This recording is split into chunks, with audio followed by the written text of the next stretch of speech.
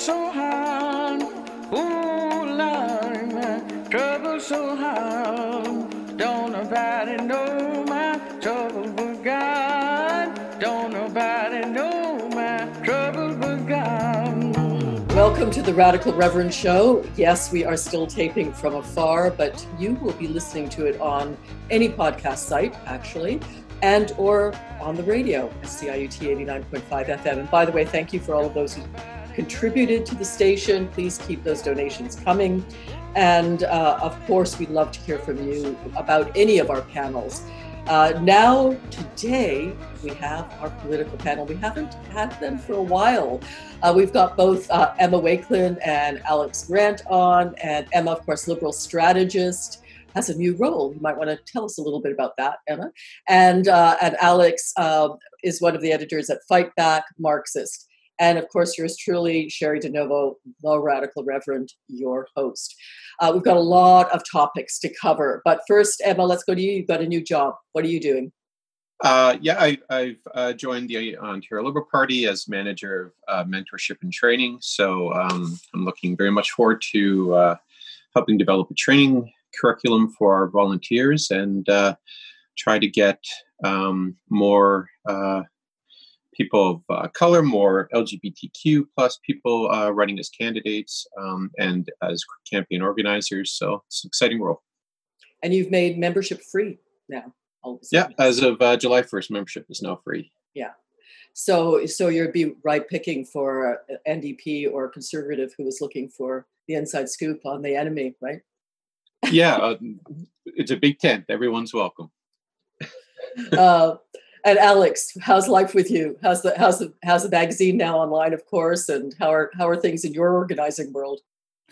Things are going well in society. Everything's burning down, but people are looking for radical change. So there's been a huge influx of people who are interested in socialism and Marxism, the ideas of revolution. Cool. Well, let's start right in. Let's talk about a revolution that seems to be ongoing, certainly an uprising, let's call it that. And that's the movement that's taken hold of the world since the death of George Floyd.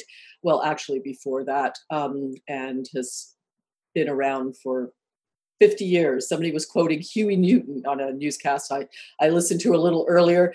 But this we have seen in kind of unprecedented numbers around the world in terms of reaction, specifically to police violence, but also, of course, with a lot broader demands than that. So, Alex, what does this mean? Is this the revolution? What is it?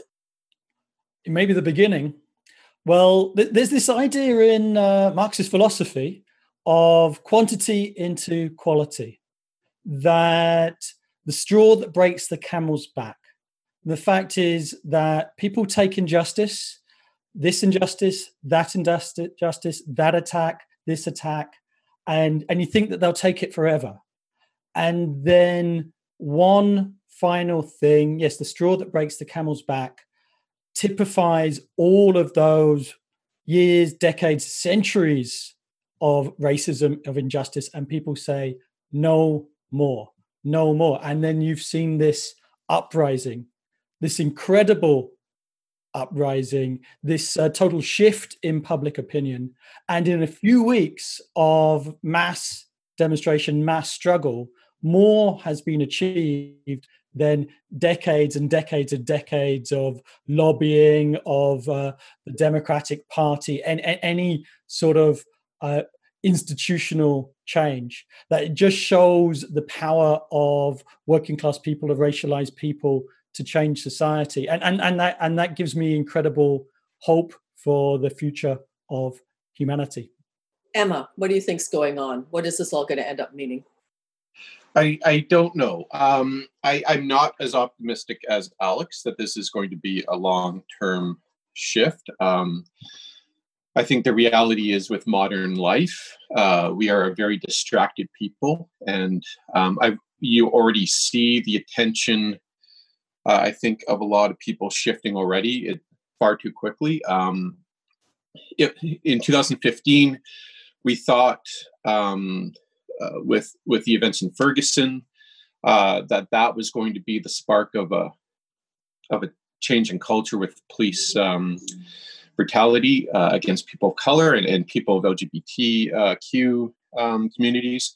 And it wasn't because, again, we got distracted with our daily life already with the shift of the pandemic in the south of the border.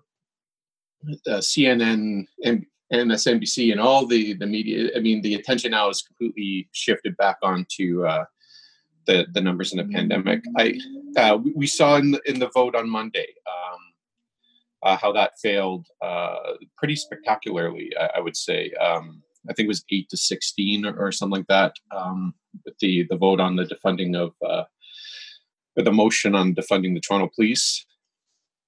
I don't know. I think this should have ended when Eric Garner said he couldn't breathe 8 years ago or 7 years ago. It seems that this is a cycle that just never ends, and I think the true, or one of the big enemies is just distraction and how bored we get of a current subject before we move on.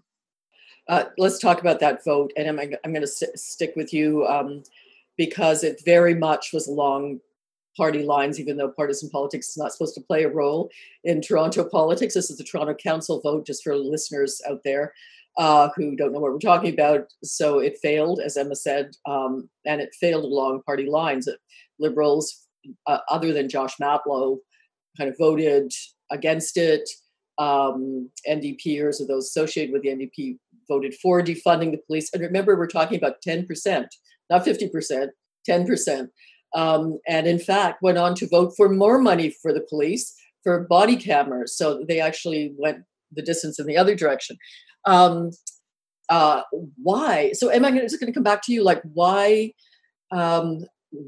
did they take that position? What's the rationale? What's the strategy behind that? Well, there's two arguments being used by those who voted against it. One is that the motion was symbolic in nature. The police board, the reality actually, and this is the truth, the reality in Ontario is city councils have no jurisdiction over police budgets.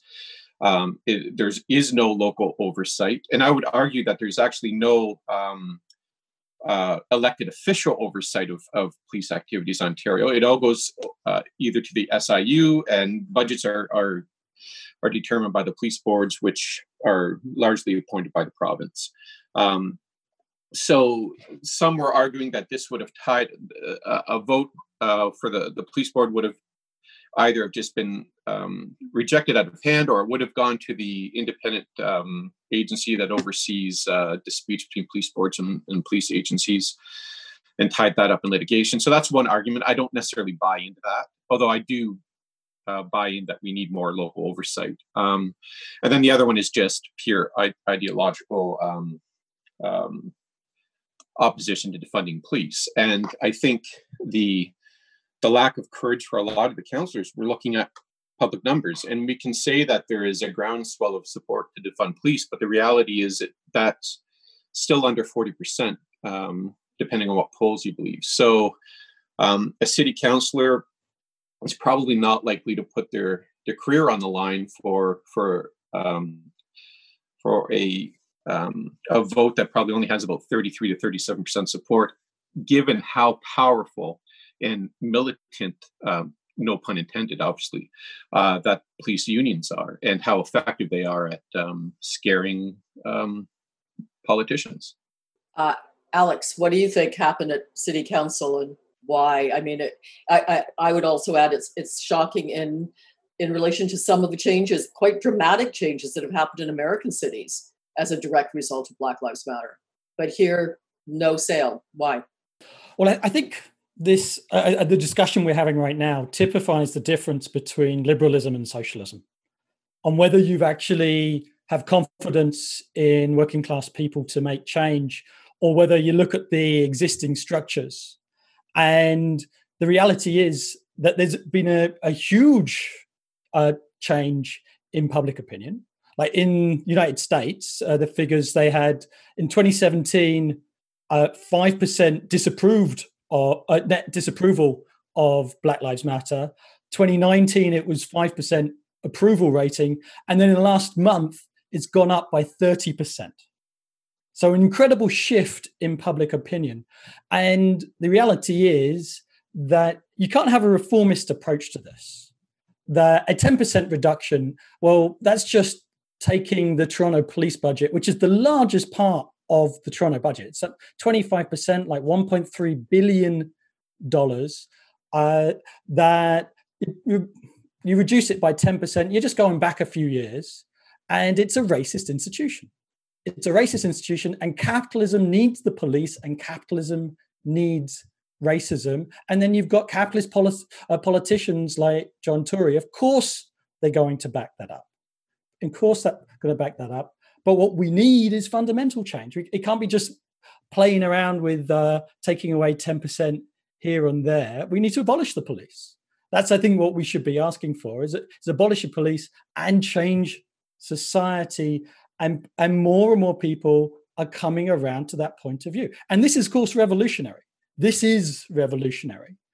You can't achieve that by tinkering at the edges, but more and more people are open to a revolutionary idea and a revolutionary appeal. You may be right, but I've always thought that there's no contradiction between reform and revolution. In other words, it's the pressure, let's put it this way, from the left that has resulted in phenomenal gains. I mean, if you look at the Communist Manifesto and Marxist calls back then, were basically, a lot of them were welfare state calls that we have actually achieved through, yes, push from the left, but reforms that have happened. So reforms actually help people, save people's lives in the interim period, let's put it that way, perhaps until revolutionary change becomes possible. So I would make that argument. And in this case, I think what's shocking is that even though we've had tens of thousands in the streets everywhere, we couldn't get 10%. And Emma, you're right, of course, ultimately the buck stops with the provincial government. But that's makes it even more egregious in my estimation, that it was just, a sign. And we couldn't even accomplish that. And people are camped out in Nathan Phillips Square, and people have been camped out there for a long time now. So these same councillors have to walk through that crowd in and out, or virtually they walk through that crowd in and out to cast their votes. I mean, it strikes me, it's depressing. And I have to say, I'm a hopeful person by nature. So I'm going to throw out another question. It's on this topic, and it's about identity politics, period. So I wanted to talk about that because obviously Emma and I and others have fought on the identity political front for LGBTQ rights, among others. But I mean, to really have a revolutionary movement, to really have significant change, do we not have to universalize the identity politics? And to use your language, Alex, if you're talking about the working class, does Black Lives Matter not have to get together with queer activists, get together, with those who are in the disability sector, and of course, just union rank and file members to make change before change is possible? Is there a limit to identity politics and to the accomplishments of identity politics? Em, I'm going to go to you first. Well, I think I would argue any revolution that does not rely on intersectionality is bound to fail. Alex, you speak about working class people, but I would argue that the majority of people do not describe themselves as being working class. It's a description that I think no longer really applies in today's society. What is a working class person? Well, who is a worker? I mean, are there factories even anymore in Canada? So I think we look at the uprisings in the last couple of weeks or last couple of months, and who have they been? They've been people of color. They've been LGBTQ people who have also been under the knee of the police, if you will. So I think if we're truly talking about a revolution to change society, we can't just rely on the old battlefronts of either classism or racism or or it has to be an umbrella. Otherwise, it's doomed to fail. We're just too separated. We're too divided right now into different quote unquote niche beliefs. I don't think we've ever been as divided as we are today as a society. Alex, before I go, just I might problematize that by saying that yes, there's not as many workers in factories, and the union movement as such is diminishing year by year. They're not organizing, but there's sure a lot of people that they're on CERB that aren't going to get their jobs back, that are working in, the hospitality industry. They're workers, or who are working behind a computer right now. Thousands and thousands of IT jobs where they're pretty soul destroying in their own strange ways. And those people are workers too. I'm going to throw it to you, Alex. Is there a limit to identity politics in terms of making revolutionary or even dramatic strategic change? Well, the left would be complete idiots to abandon the notion of the working class. In fact, the US Democrats abandoning the working class was one way of handing a victory to Donald Trump. And actually, even Canadian politics, there's statistics that show the majority of the Canadian public either consider themselves working class or poor. Very hard statistics on that. But you cannot separate class and race. There is a multiracial working class, and there always has been. And if you've seen it, statistics today show that where is the worst COVID incidence in Toronto, it is in the northwest corner, the Jane and Finch area, where it is the poorest class and the most racialized race.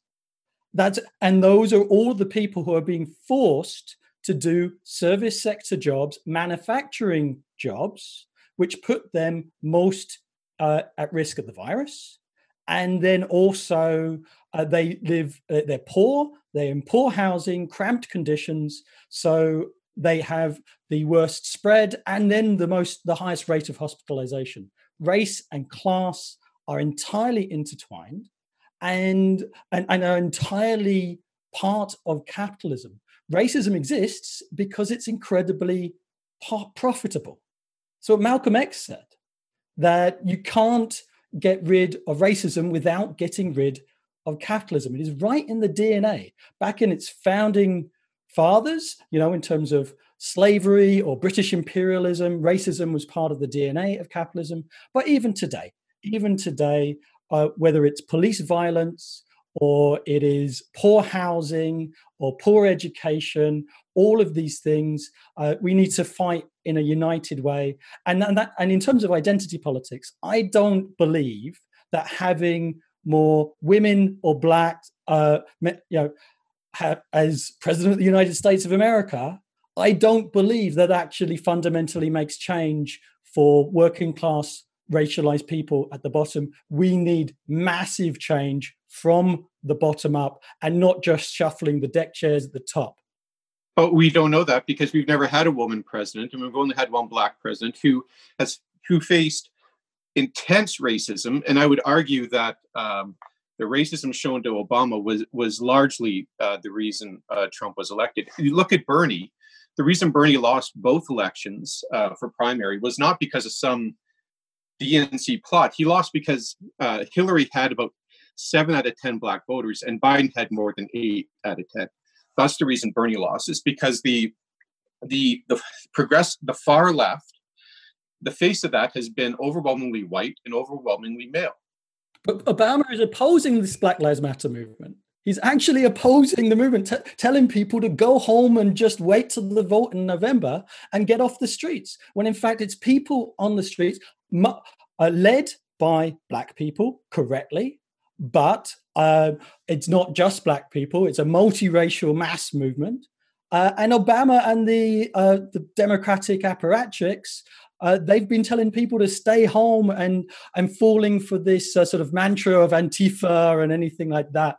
Is any way of demonizing the mass movement, when the mass movement is what makes change. Just want to start in here for just a moment. But in terms of who is and who isn't working class, would not Army rank and file and police rank and file count as workers in the classic Marxist sense. I mean, they're working for a salary. And in fact, when we look at the Russian Revolution, or, certainly, the troops, some of the soldiers were part of that. And even Venezuela. So, I mean, are they not, even though military workers? Just asking. There's a worker in terms of your relationship to the means of production, wage labor, etc. But there's also being working class in terms of consciousness. That matters. You've seen police unions. The existing police unions have played a terrible reactionary role. They're supporting Trump. They're opposing any accountability. The existing police unions need to be kicked out of the AFL-CIO. I don't think any of them are affiliated in Canada. In history, yes, some parts of the police and some parts of the military have come over to revolutionary movements. So it's not impossible for that to happen, for them to have class consciousness. But at the moment, the American police unions and the Toronto Police Union have been totally abysmal. So just Alex, on this for a minute, because we were speaking before the program started, but, and by the way, if you just tuned in, you're listening to the Radical Reverend Show here on podcast on CIUT. And this is our political panel with Alex Grant and Emma Wakelin. Emma, liberal strategist, Alex, Marxist, editor at Fightback, and yours truly, Sherry DeNovo, the Radical Reverend. We were talking about the heads of the union in terms of the defund the police movement. And you said something that shocked me, that the ONDP is not called for defunding the police. That I find shocking. But the other piece I found shocking was that the heads of the unions are not calling for that in any way, shape, or form, which is the core key demand of Black Lives Matter. At the very least, that's the core key demand. So how can they say they support Black Lives Matter if they don't support that? What's your takeaway from the fact that the heads of unions are not supporting this call? Yeah, well, I think some of them are. And you saw a fantastic movement in on the West Coast longshore workers that they went out on strike on Juneteenth, and there was bus drivers who refused to take prisoners. So there has been definite working class solidarity. But in terms of the tops of the labor movement, it's actually identity politics. It's identity politics of how can we change the color of people at the top rather than defund the police or abolish the police, which are the main two slogans coming out of the movement, that are real mass struggles and involve mass action. So to be honest, the labor movement is bureaucratized and it's full of careerists. It's full of careers. That's all they seem to understand, and they're afraid of mass movement. It's like participate in the mass movement, mobilize thousands of people. That's what the labor movement should be doing, and it's not. It's not, and it's scandalous. And the careerists need to be kicked out, and genuine militants need to be put in their place. Let's move on to talking about that topic that Emma said is now back on the front pages of CNBC and MSNBC, et cetera, on CBC, and that's COVID. We're still in COVID. We're reopening, and some say too quickly, some say not quickly enough. But the reality is we are. How is this fundamentally going to shift us? I know we've talked about this before, but we're a little down the pike now on it. So I'm interested in what you think now from this vantage point. So Emma, how will COVID shift our political spaces and our government's reactions? I mean, for one thing, I'll throw out this. I mean, CERB, people are on CERB. It's saving lives right now, quite frankly, but it's going to come to an end. It's going to be catastrophic. Well, and that's exactly right. And that's the big danger for Trudeau right now. And for him, I mean, one of the saving graces for him is that the Conservative Party is imploding, and the other parties seem to be doing the same. But CERB has been extremely popular, and it's the reason that Trudeau's numbers have risen. And quite frankly, I would say it's the reason Doug Ford's numbers have risen, because no one, I shouldn't say no one, those who benefit from CERB, and far too many people don't, but those who have benefited from CERB have been able to literally keep the lights on in their home and food on the table for the last 4 months.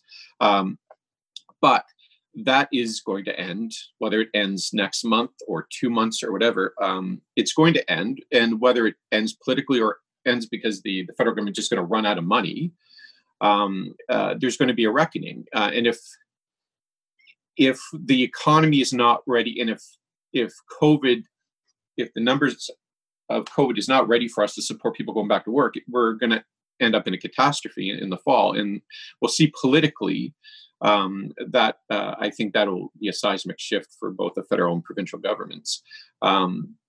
So to be honest, I don't know. No one knows politically what's going to happen in the next 6 months. But if we don't get the numbers under control, and if we're not able to reopen the economy, we're going to have millions of people suddenly without any means of supporting themselves. What about universal guarantee income, which has been floating around? Is there any political will at all to just move from CERB into that as a way of, softening the blow? I mean, it's contentious, I know, on the left for certain reasons, but it certainly seems to make a whole lot of sense in some ways federally. What do you think, Emma? Yeah, if it's going to be implemented anytime soon, it's going to have to be done federally. Provincially, we know what Ford, his opposition to universal basic income is pretty evident. And despite promise that he wouldn't, he killed the pilot program that we had going in Ontario when he got elected. I think I don't know what the appetite is federally. I think if I'm Trudeau and I see the oncoming disaster, if CERB ends, I would be selfishly, politically, I would want to do something, but whether they see that coming, I don't know. But I do know that out in the public, the opposition for universal basic income is considerably less than it used to be now that they see what the benefits of our social safety nets are, and the automation of our workforce is not slowing down by any means. If anything, COVID's probably given CEOs more of a reason to try to do away with some of their workforce. So I think the reality is we're going to have to look at a universal basic income, and I'm heartened that the opposition to that in the public is dwindling. Alex, radical changes, what happens when CERB ends, and universal basic income future? The expiry of CERB is really a ticking time bomb. And that's why Trudeau was forced to extend it for an extra 2 months. That it was set to expire at the end of this month, and clearly we're still in various stages of lockdown, and there's no jobs out there. So to dump what would have been 5, 6, 7 million people on the job market at the same time, when also it's not safe out there for large sectors, that would create a political explosion. So we punted it an extra couple of months down the road. But, let's hope that COVID is more manageable then. I hope so. But it can't be guaranteed. You might be in the middle of a second wave. And the United States is a dumpster fire right now. So Canada might be reinfected from the United States. So it's preparing big explosions, and really, it's actually the motive force of the majority of revolutions in history. The question, who pays, right? You got the right wing screaming about how expensive CERB is, but then there's been even more handouts to big business, and they're silent about them. And the question really resolves around who pays, and who lives and who dies, who gets infected and who gets to stay in their mansion perfectly safe. So this is really is an insolvable contradiction for a society based upon profit. Profit motive means producing all of these goods and services, many of which that aren't essential, but capitalism relies upon it. And a society that produced for need wouldn't face the same contradiction of a crisis in the economy. Emma, I'm just going to go back to you because I thought of something else that's really in your forte politically in terms of how COVID's changing the landscape. I mean, I put this down as a possible topic, but 71%. Some people had Ford's approval rating at 71%, something horrendous. But I mean, we see federally the implosion, as you said, of the Conservative Party, and they seem to be, tacking right at a time which seems bizarre and out of step with where most Canadians are in their leadership race. I like it. It seems it really is a house on fire. Any insight into that from where you sit in the political world? Like, what's happening with the Tories? So, yeah, politically, it just doesn't make sense. So, I've been thinking about that a lot, and the only thing that comes to mind to me is that and the reality is the Conservative Party has a floor that they never go under, and it's about 36 or 38%. I forget which one it is. So they might just be at this point figuring out what provinces can we form governments and keep governments there, and federally, can we make money being the leader of a party? Can my friends make money being consultants for the party, making $200,000 a year or plus, and then go work for lobbyists? So if I just looked at straight demographics in the last election, and if I was a Conservative Party operative, I would say, Lord Almighty, we would have to make some large changes pretty quickly. But they refuse to. And the GOP is the same down in the South. So clearly they must have some grand strategy in mind, either creating their own form of civil war, which I think that the U.S. is going to break out in the next couple of years, or they have decided this is where we can have governments in Alberta, we can have governments in Saskatchewan forever, we can make a lot of money off of those, and maybe once in a while we'll win in Ontario, but we need to satisfy that base in certain provinces. Alex, I'm going to throw it to you. Our militias, I'm glad that Emma mentioned that. You kind of shake your head and think this can't be, but then you look and you see that they're in fact a thing. And not just south of the border. I've become increasingly aware of sort of friends of my kids' friends kind of who are into outrageous conspiracy theories, who are clearly getting their quotes unquote facts from ultra-right sources. Especially in the religious spectrum, I'm seeing a real move to crazy kinds of theologies and by so-called normal people. Are we really teetering, especially south of the border, on totalitarianism? Is that what's actually happening, or is this completely blown up of scale? What do you think? Well, society is definitely much more polarized, but there is a balance that there are people going to the far right, and there's been people who are fascists who have fired upon the Black Lives Matter protesters. But it is normally one lone government versus thousands and thousands of protesters, right? So there is the balance of forces on the streets are overwhelmingly towards the left. Actually, often then you've got the police defending and supporting the small number of right-wing militants. I'm trying to swear right now. I hope you appreciate that.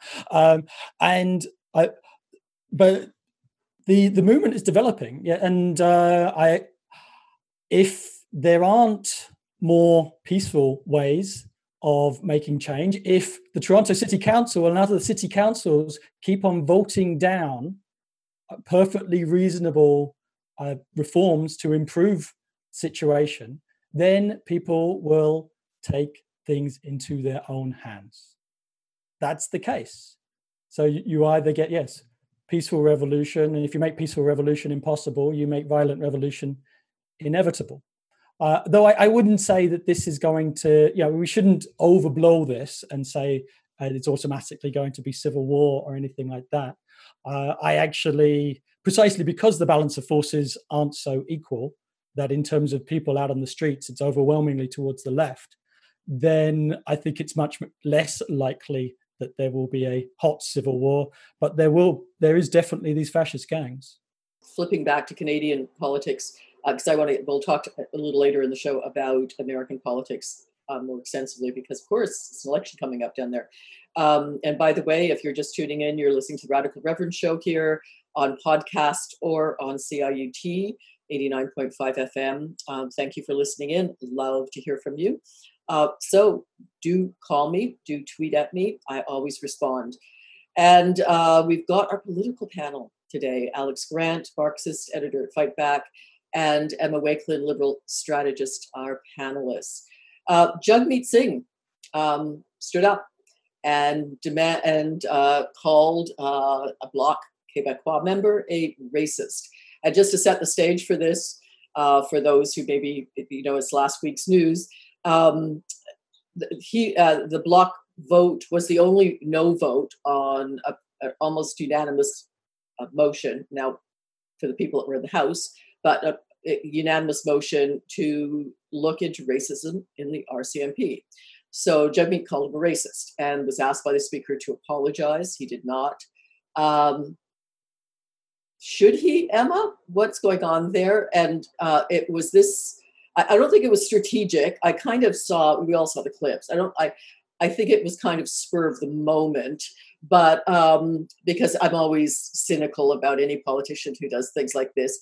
As we all know, they're often thought out in advance. But I don't think this one was. This seemed very off the cuff. What should he do, Emma? Well, he should not apologize. Listen, I'm not a Jagmeet fan, and I'm the first one to defend that there are rules, parliamentary rules that need to be defended, and they are often the bedrock of our democracy. But there's also a point where rules are an ass, and I think that's part of it. This Bloc member was being racist, and he has a history of very problematic speech. I think it's ridiculous for the speaker or for anyone who's defending kicking Jagmeet out of the chamber, to, especially given what's going on right now, but just any time to tell a person of color that, no, you sit down and be quiet, even though you're seeing racism or you're calling out racism, sit down and be quiet and be well behaved.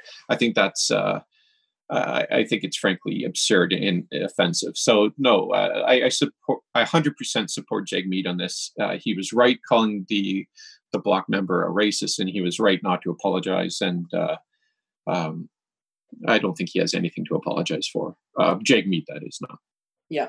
So what's the scoop there? And I honestly haven't been paying attention since this news broke dramatically. Just in terms of parliamentary procedure, is he allowed back in the House? Or does he have to apologize to be allowed back in the House? I'm sure there's a lot of negotiation going on behind the scenes, but do you know if there's any hard and fast rules? I don't think he would be allowed back in until he apologizes. If memory serves me correctly, I mean, and I'll defer to you as somebody who served as a deputy speaker. I think if you're kicked out of the House for a reason, you have to apologize before you're allowed back in. But I cannot imagine this is a hill the speaker is willing to die on. And I don't even believe it was the speaker who kicked Jagmeet out. I think it was a deputy speaker. It was a deputy speaker. Yeah. Yeah. So, you'll forgive me, I don't know if the speaker has made more comments on this or rulings on this, but just my rudimentary knowledge of parliamentary procedure, I don't think he'd be allowed back in until he apologized. But if I were him, I would not apologize. I stand outside the parliament and scream to the skies that they won't let me back in. I suspect it will be negotiated, because I know even on the government side they supported him, and I absolutely think he did the right thing too. I mean, there's no question. Alex, what do you think? Well, the ironies are just piling upon each other.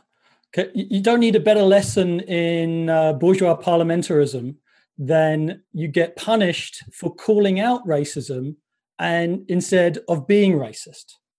That's totally unacceptable. And for the first racialized leader of a major political party to be kicked out for calling out racism, It's utterly scandalous. The other irony is, so Jagmeet was moving a motion about systemic racism in the RCMP, a federal institution. Here you've got the Bloc Québécois defending an institution of the federal state.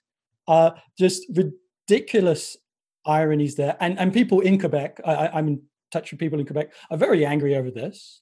That and they're trying to sort of spin this as to say, they're saying that everybody in Quebec is racist. That's not what Jagmeet was doing at all. Actually, Jagmeet made quite a good statement saying, in terms of institutional racism, that, well, who led the institutions? Well, it was the federal conservatives and the federal liberals are the only people in power. So they're really responsible for institutional racism. And in fact, talk about systemic racism. In the 1960s, Francophones had 50% of the wages of Anglophones. That is systemic racism. Today, in Montreal, the Black population has 30% lower wages than the rest of the population. That is systemic racism. So we need to call it out and we need to fight against it. One of the realities, of course, of the RCMP, when you talk about history, you look at their history, I mean, they really were a colonizing force. They were the ones that were forcing, Indigenous off lands that were owned by them. I mean, their history is undoubtedly racist. So clearly that needs to be looked at. So here's the conundrum. So we all agree, Jagmeet did the right thing, called out a racist. It gave him quite a lot of exposure. I mean, it was major on all social media and all the news channels.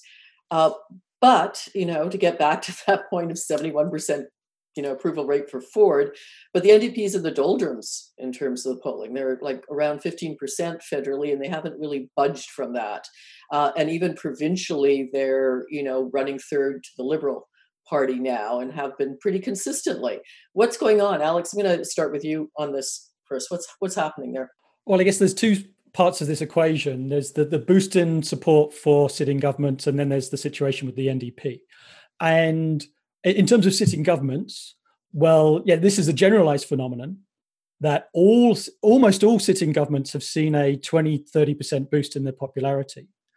Except, actually, what's interesting, there's two provincial governments that have not seen a boost in support, and that is Jason Kenney in Alberta and Brian Pallister in Manitoba. And they've been instituting austerity. They've been very specifically instituting austerity, and they haven't got the boost. Whereas the other governments have been a lot more cautious, including Doug Ford, that, yes, CERB, things like that. They've kept the situation on ice and the infection rates have gone down, except if you're in long-term care or if you're a temporary foreign worker. But for the general population, it's gone down. And so they've got a popularity boost. And that'll exist until they're forced to a situation of instilling austerity. With respect to why the NDP hasn't broken through, it's really got to get out of the parliamentary bubble and out into the streets. It really has to. Otherwise, it just doesn't break through. It doesn't break through. Even when they do good stuff, it's half measures, it's parliamentary, it's bureaucratic, it's not noticed. It's got to be out on the streets in terms of promoting a mass movement. Emma. Well, in terms of the NDP, I think the problem is with the right turn of the Conservative Party federally, and just the disaster that is south of the border. Canadians are afraid of and shown themselves to be afraid of electing a Conservative government, and I think the NDP just got into a terrible squeeze play. And most Canadians viewed that the only way to stop Andrew Scheer from being Prime Minister, and I'm going to say if it's Aaron O'Toole, it would be even worse, was to elect a Liberal government. And I think the NDP, and we saw that Jagmeet performed very well in the debates and got a quote unquote bubble that everyone thought that he had was increasing his numbers, and it ended up being the exact opposite of that. So I think there's a squeeze play going on in federal politics right now. In terms of Doug Ford, the bar was very, very low for Doug Ford. And I think Alex is right on that. I mean, the fact that he didn't trip on the carpet doesn't make him Usain Bolt. It just means that people think that he's not tripping over the carpet, and they were happy about that. So the reality is the next provincial election is 2 years away. COVID will either have been mitigated by vaccine or by other measures then, or it will have gotten worse, which means it's still a bad thing for the government. So if things turn normal, Ford government's going to Ford government, and they're going to piss off people again. Sorry for the language.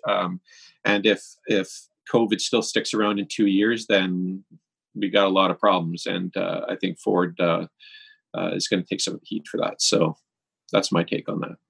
It's amazing how his demeanor has shifted a little bit, and during the COVID crisis. And I suspect this is some strategic shift in whoever's advising him in his office. I don't know. Do you have any insight into that? Because there's clearly a shift from the early days when his numbers were in the tank and he was just opening his mouth to change feet. Now, at least he's coming across as kind of your likable, if not too bright uncle, Yeah, I mean, there certainly was some staff changes in the leader's office, and I know from friends that still work in the civil service that they're extremely nervous about doing anything that might be perceived as being bad. But listen, in the next budget, the reality is the Ontario government's probably going to be looking at a 20 to 30, maybe $40 billion deficit, and that's always going to be a very scary thing for Conservatives. And I can't imagine that they're going to want to stay the course with that, and they're going to take some pretty draconian methods to reduce that. So Conservatives will always go back to be, especially those who follow the Mike Harris vein of conservatism. They'll always go back to their true colors. Yeah, it's costly when you give away a lot of money to your friends in government. And we're seeing that. Let's go south of the border now for our minutes remaining. We're seeing that, of course, with Trump spending a lot of money on tax breaks to his friends and into his own pocket. But his numbers are going down, Alex, during COVID. It looks like Biden is, his numbers are up, despite him being kind of charisma challenged, let's put it that way, at the very least. But what do you think? I mean, is Trump going to lose, and what's that going to look like? Well, apart from his immediate family, I don't think anyone's going to vote for Biden. I think everybody's going to be voting for or against Donald Trump. And in terms of both Black Lives Matter and in terms of COVID, more and more people are really, really starting to hate Trump. And so if I was a betting man, which I'm not, today I would bet on Biden because the hatred of Trump is probably going to outweigh the ambivalence to Biden. But that's not guaranteed. We're still several months out. And, what did Biden say? Shoot him in the leg instead of shoot him in the heart. That's democratic politics right there. So there's no enthusiasm there. But Trump definitely deserves to be kicked out. And the interesting thing is there's actually splits in the States that the Pentagon and Trump's defense minister ended up actually coming out against Trump in terms of his threats to use the police against the mass movement. Precisely because oppression wasn't working, they had to use more honey to get people off the streets, rather than the threats of oppression were actually making the movement bigger and bigger. So in terms of, I think the most likely result today is probably a Trump defeat. I won't call it a Biden victory, but there's a lot of time between now and then. Now, I have a panel once a month called Law and Disorder with lawyers, and the first panel was last month with two Black activist lawyers. One who said, yeah, speaking from Columbia University, said, yes, for sure, you have to vote for Biden. And the other said, no way. The activists I know aren't voting for him. They're not going to back up. They were, Bernie or nothing kind of people. So, Alex, I just want to hear you first on this. So the Bernie or nothing people, are they going to stay home? Is there enough of a dissatisfaction with the Democratic Party, especially among the activist left element, to just stay home and say, not excited enough about Biden, I'm not going to get up in the morning to go vote? Well, genuine socialists should not support Biden. But in my previous comments, I was being an analyst rather than an advocate. And I'd say no, socialists should not vote for Biden. But I think people will, to get rid of Trump. Again, looking historically at Germany, where Marx thought something might happen, or in terms of revolutionary fervor, where the German Socialist Party, kind of made the same call, and Hitler got in, and they said, well, at least Hitler is insane. He's like, he was the Trump of that era at that point. Hitler's insane. We can deal with insanity. People will see the dramatic contrast. I mean, I think was it Zizek, supported Trump in the last. There's that kind of thinking going on the left. I mean, isn't that kind of nuts? Well, the reality is you're going to have to fight either of them. You're going to have to, the day after the election, you're going to have to fight either of them. So don't taint yourself by having supported either of them. And that's not what happened in Germany, actually. But I don't know if we've got enough time to go into the German Revolution and the rise of Hitler. Well, we could talk about it later. But, yes. But I mean, certainly the socialists that I've talked to said that was a mistake. That was a strategic mistake. Emma, what's going to happen in the U.S. and what should happen in the U.S.? Well, I think one point we can talk about is if you look at Georgia in 2016, the Democratic primaries, there was about 390,000 voters. In 2018, that exploded to 600,000. And last month in their primary in Georgia, despite it being in the middle of COVID and unprecedented voter suppression, it was just around 1 million voters in the Democratic primary. So the 2018 showed us, and by the way, that was predominantly by Black voters, particularly Black women who voted almost a 90% voter turnout. I think the voter turnout for Democrats will be considerably higher than it was in 2016. The polls in the 6 battleground states that I keep going back to, Michigan alone, where Trump beat Hillary by less than 1%, and she only ever had a 5% lead in that. Biden's about 11 to 12%. So my gut says, unless something catastrophic happens, where Trump is able to come across as a true leader, I think he's going to lose pretty badly.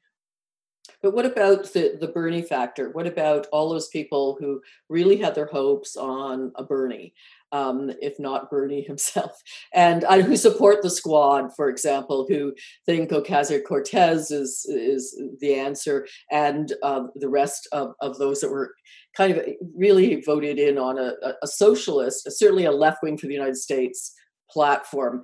Do you think Biden will, do you think the Democratic Party is going to give them any weight in terms of decisions in a Democratic government?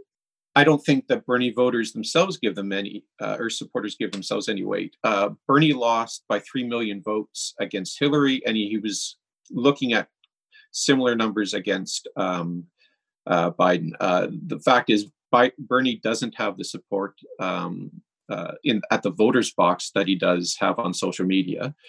And when we look at 2018 with the Democratic pickups in the South, all the pickups were from moderate members. The squad all picked up wins in primaries or against retiring Democrats. So the reality is, right, the Democrat, or the average voter in the United States is still moderate, and that's what Biden needs to win. Alex, you were shaking your head there. Yeah, well, I don't think the average voter in the United States is a moderate. I think I've never seen a more divided, polarized society in my entire life. And the reality is, whether Biden or Trump wins the presidency, you're going to have to be fighting them the very next day. And that's why they need a socialist Labour Party. The unions have got to break with the Democrats. They've got to start organizing a socialist party that can compete with both of them. Actually, one of the reasons Bernie in 2020 is not the same as Bernie in 2016, because he was tied to the Democratic establishment. That a whole layer of society has moved way to the left of Bernie and don't want anything to do with the Democrats. And you've seen that with the Black Lives Matter movement, that the fact that thousands and thousands and thousands of people can be mobilized over what are essentially revolutionary demands. Why is that not translating to the voter box? Because you need a party to vote for. You need a structure. You need a structure actually advocating that. And that is not present. But if it was built, people would come. Build it and they will come. Well, clearly the squad has shown that it can happen. Is that not the beginning of what exactly you're speaking about? A rebirth within the Democratic Party? Yeah, it's symptomatic that people will support socialist politicians, but they have to break with the Democrats. There is no reforming this party. Absolutely. I mean, it seems to me the financing laws and the Electoral College are huge impediments to making change down there. I mean, it's kind of barely a democracy. But I have to give it to you, Emma. You were right. Biden won, and you predicted that early on. So there you go. I personally think,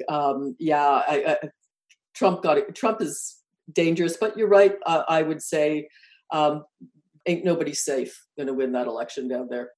And to be honest, as somebody who lives in a marginalized community, I would say that I'm sick of John Roberts being the wild card. The fact is, Justice Ginsburg is in her 90s and has had several cancer scares in the last couple of years. Souter, is it Souter or now I'm blanking? But the second so-called liberal Supreme Court justice is in his 80s, and they both will be replaced by the next president. So as somebody who has friends down there whose lives depend on the decision of the Supreme Court, and this is why an overwhelming majority of Black voters supported Biden, is because they're pragmatic and they know that in the next 4 years they cannot afford to have two more Kavanaughs being put on the bench. Well, I'll say amen to that. And it's a wrap. Thank you, political panelists. We've been talking to Alex Grant, Fightback editor and Marxist, and Emma Wakelin, who is a liberal strategist. I am the Radical Reverend Sherry DeNovo. Lovely to have you listening with us out there. Send me your comments. Till the next time on the Radical Reverend Show. Oh, Lordy, trouble so hard.